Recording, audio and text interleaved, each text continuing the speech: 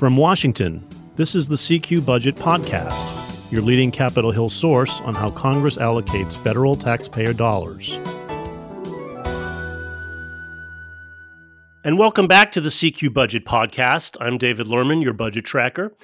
And joining me this week is my dream team, Lindsay McPherson, who covers the politics of appropriations on Capitol Hill. Welcome back, Lindsay. Glad to be back, David. And Paul Krozak, a senior budget writer at CQ Roll Call. Thanks for being here again, Paul. It's great to be back. Thank you. And we've got a lot to talk about because we now have barely 2 weeks left officially in this lame duck session, and Congress is trying to complete an omnibus spending package that's way overdue for the current fiscal year. But finally, after weeks of stalling, it does seem like they're making some progress. They now seem serious about cutting a bipartisan deal that would clear the way for this package to happen. So we want to talk about what the sticking points are, where we think they're headed in this deal making right now. There was an intensive week of talks this week. And we also want to touch on where they are because there's been a lot of talk about trying to raise the debt limit this session. And a little bit of news on earmarks, spending earmarks. So we want to get to all that. But first, let's get at the omnibus, guys. Lindsay, it sounds like they're cutting a deal with all the leadership except one of the big four is staying out. Yeah, Kevin McCarthy did meet this week at the White House with the other leaders and President Joe Biden. But since then, he's made clear, his spokesperson confirmed he's going to be a hard no on the omnibus. You know, it's kind of interesting because they don't have a deal yet. So to come out as a hard no, is just indicative of the difficult personal politics he faces as he's trying to get the votes to be elected speaker in January. Obviously, Republicans are about to take control of the House come January, and they think they'll have a stronger negotiating position in general on appropriations next year. So I'm sure that's part of it as well, that they don't really want to do something now when they could potentially get more next year. He talked about right after the White House meeting wanting to cut the overall top line spending from fiscal 2022 that just ended, and nobody else, even Senate Republicans, want to cut that overall top line, partly because Republicans want to boost the defense budget, at least on the Senate side, and certainly some in the House.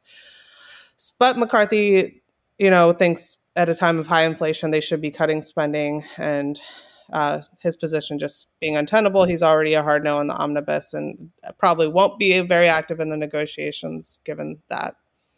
Yeah, I mean, it does sound to me as though McCarthy is just really scared here to back any kind of bipartisan spending deal right at the time that he's trying to corral the 218 votes he needs to be speaker in January.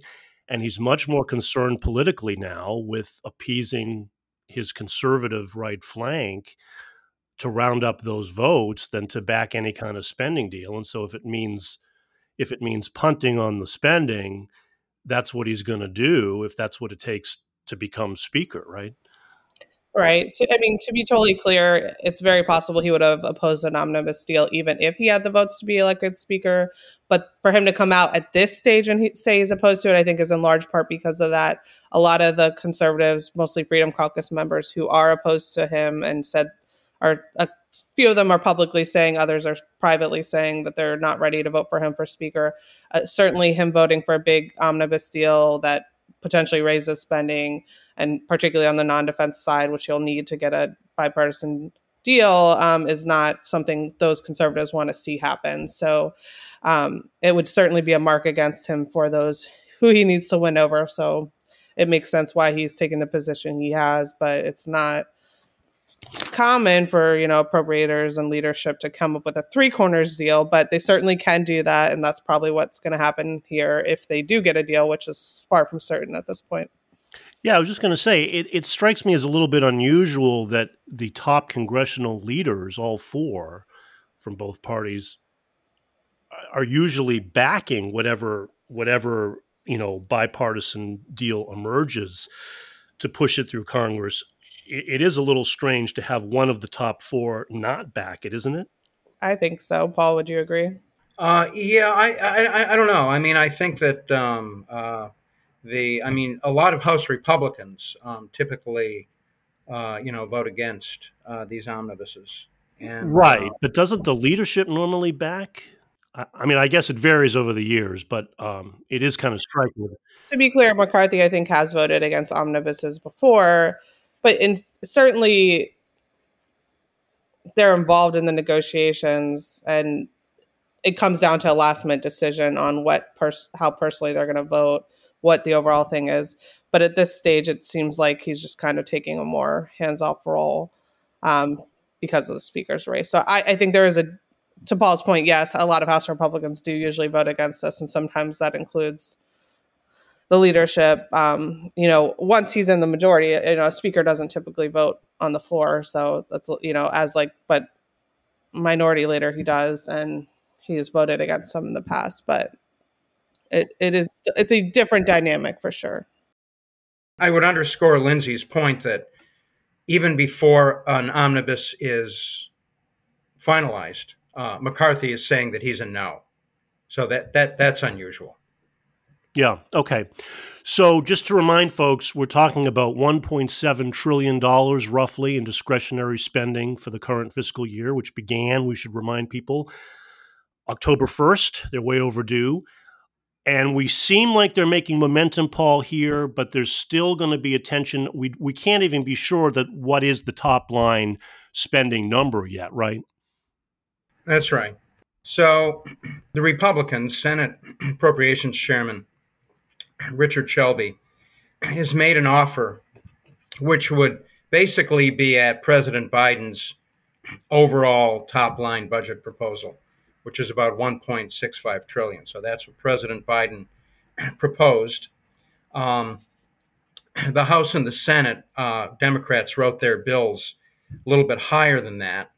But Shelby said, I'm okay with what Biden proposed.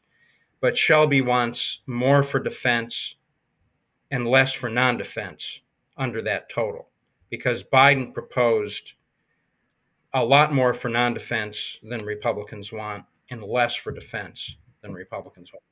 So non-defense spending is probably the biggest obstacle here. Democrats want more than the Biden budget proposal in reality, because they know that they're going to have to go up on defense spending. And if they go up on defense spending within the Biden proposal, then they're going to have to go down on non-defense spending. And Democrats know that they're going to have to go down a little on non-defense spending, but they don't want to go down a lot. So we've heard that Democrats want parity. That is, they want equal increases in defense and non-defense. And Republicans have been pushing back against those equal increases because they say Congress has already, in the last couple years, has already increased non-defense spending more than it needs to be. So they want to hold down non-defense spending. So that's kind of a change, Paul, from recent years where Republicans have been the ones pushing for parity, equal increases in defense and non-defense as a way to pump up defense. Well, that's right. And I mean, particularly the last time they went through this exercise, and they ended up with something that was sort of approximated parity. But yeah, I mean, going back, the last decade, there's been this principle of parity, of raising both equally. And so now it's Democrats seeking parity because they're trying to pump up non-defense spending, and Republicans are trying to hold the overall top line down as a way to push down non-defense spending, right? That's right, because I mean, Democrats wrote their bills to have larger increases in non-defense than in defense. And they also wrote these bills, they put various policy riders in these bills, which sort of, in the past, the bills have, prohibited federal funding of abortion and so on. And, Democrats, wrote the bills to, get rid of those policy riders. And, Democrats realize that they're going to have to raise defense to get Republican support. And they realize that they're going to have to, get rid of most of these riders as well. So they know that going in, but they want to get non-defense as high as they can. And now another sticking point here seems to be this fight over how to categorize a lot of the VA, Veterans Administration healthcare spending, whether to wall that off uh, from the overall non-defense spending allocation. It gets a little bit into green eye shade accounting here, but the distinction is important, I guess, because if you wall off the VA healthcare spending, it leaves more room for more other non-defense spending, under whatever allocation they get, right? Right. And if you don't wall it off, if it has to be all combined, it puts a lot more pressure on non-defense. There's going to be less room for other programs. That's the basic tension, right? And so Democrats are now trying to wall off as a separate category the VA healthcare spending. And Republicans, of course, are very resistant to that because they know that opens the door for more spending in other non-defense programs. How is that shaping up? Well, yeah, that's another major obstacle. And Democrats tried to do this last time. They tried to wall off the veterans' medical care funding, which is growing very rapidly.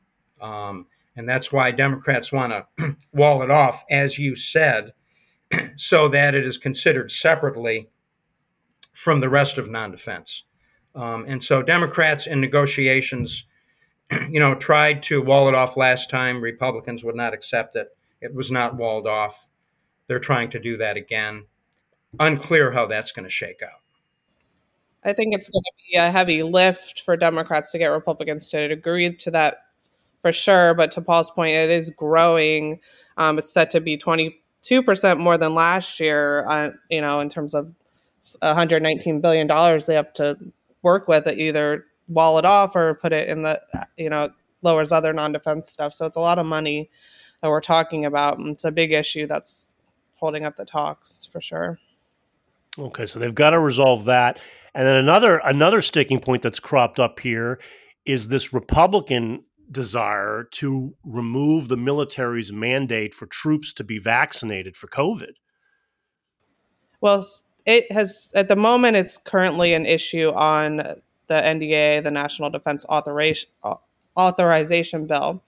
But if it doesn't get resolved in that bill, then it will become an issue on the omnibus. So Republicans, mainly conservatives, but also McCarthy, are pushing to remove that vaccine requirement for the Pentagon. And it doesn't seem at this moment that it's going to make it into NDAA.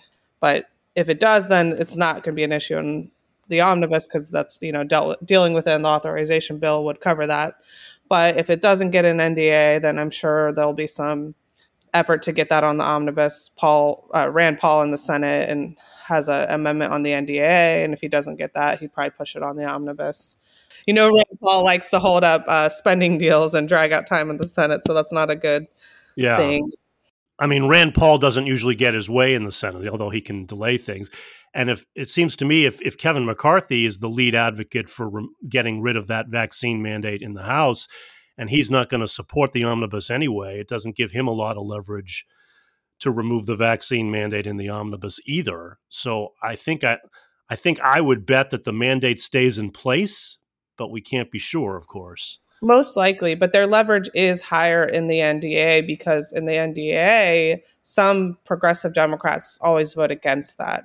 So if enough Republicans were to stick together, particularly on the House side with McCarthy, and force that issue, they could potentially do it on the NDA. If they can't get it in the NDA, then yes, I agree. They're not going to get it on the omnibus because they have less leverage on the omnibus because more of them vote against the omnibus and more Democrats will vote for the omnibus and they won't need as many Republican votes.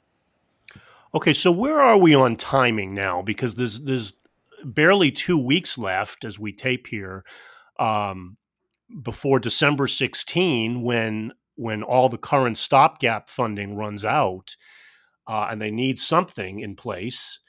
Can this come together in the next 2 weeks, Paul?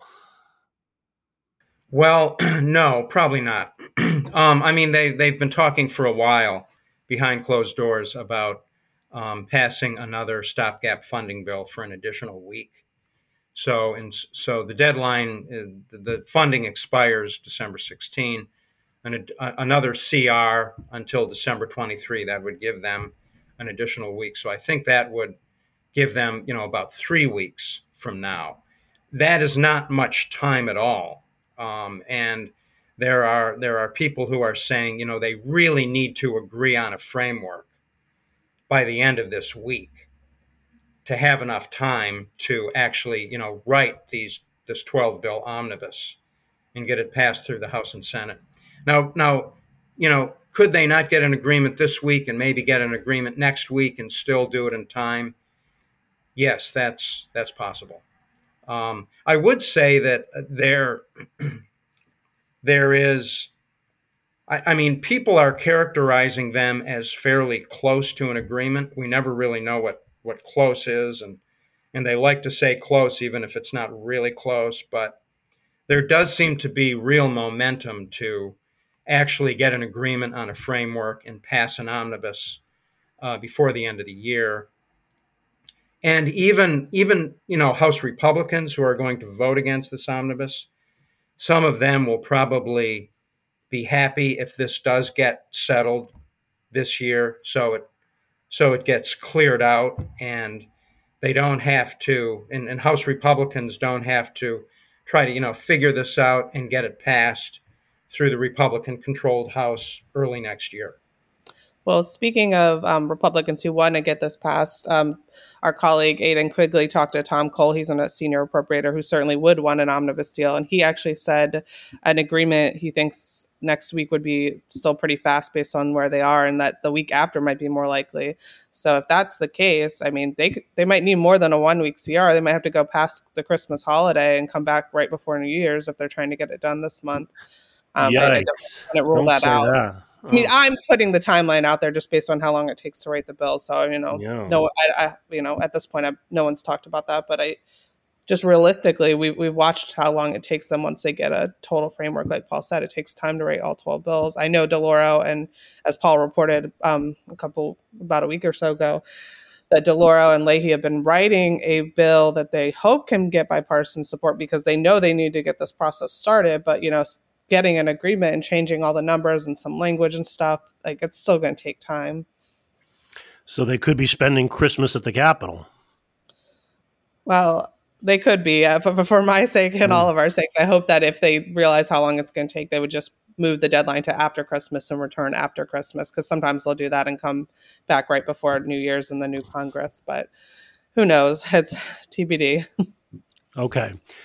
So, still a tough slog ahead. We will follow it closely as this wraps up.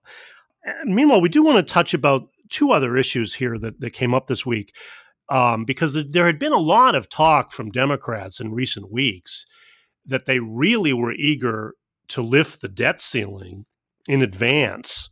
They're not going to reach the borrowing limit until sometime mid next year, but there was a real hunger by Democrats to lift it early, to just remove the issue from the table, because they know with Republicans taking power in the House next year, there could be this whole ugly showdown over raising the debt limit and rattling financial markets and risking mayhem whenever this comes up. But talk of doing that seems to have diminished, Paul. It doesn't seem like Republicans have been receptive to doing it now at all, and time is certainly running out. Where are we? Is debt limit something they can even tackle now in the remaining weeks? Could they stick it into the omnibus at the last minute? No, I don't think so. I mean, Democrats considered two different paths, and I mean, one would be bipartisan support to raise the debt limit, and you're not going to get that from Republicans and the lame duck. And the other path would be to use the budget reconciliation process to raise the debt limit. But that would require adopting a budget resolution and then passing a reconciliation bill. And under the budget resolution and reconciliation rules, the Senate could pass those with a simple majority. But number one, there isn't time to do that anymore. And number two, Democrats do not want to. They would only want to do it in a bipartisan way. Now, the other part of that is that the government is approaching the previous debt limit that was passed. and may hit that debt limit sometime this month in December. And at that point, Treasury will eventually have to start using various accounting measures to provide room to continue to borrow. And those accounting measures are, estimated to last until sometime into next year, probably into the second half of next year. So we don't know exactly when Treasury borrowing will hit the debt limit, but probably sometime this month, and then possibly the end of this year or maybe early next year, the Treasury will begin using these bookkeeping measures to be able to continue to borrow for a period of time, for a number of months. Okay, but no action seems imminent right now, I guess, on that. And then finally, Lindsay, an interesting vote this week from House Republicans who had to decide as they prepare to take power next year whether they will now continue what Democrats began 2 years ago, which is resuming the practice of inserting spending earmarks in their bills, the favored pet projects of lawmakers that they get to take credit for and stick in appropriations bills. They had been banned for a decade because of Republican concern about them, because of corruption cases. And so with Republicans taking power, they now had to decide whether earmarks are working. And it sounds like earmarks are here to stay. Well, at least for the upcoming Congress, the Republican conference, House Republicans specifically, voted this week against an earmark ban that was proposed by Tom McClintock to their conference rules. It was not even close. Only 52 members voted for the McClintock earmark ban amendment. 158 voted against it. One member voted present. So, I mean, that just tells you heading into this next Congress, there's big support for keeping earmarks. They're going to be in control of the spending bills on the House side. So they might change the transparency rules that Democrats had some. Maybe they make them more onerous. I don't know. I think that's to be determined. But I think overall they've been pretty happy and feel like that the process has worked, like with these transparency rules and the limitations that are in place.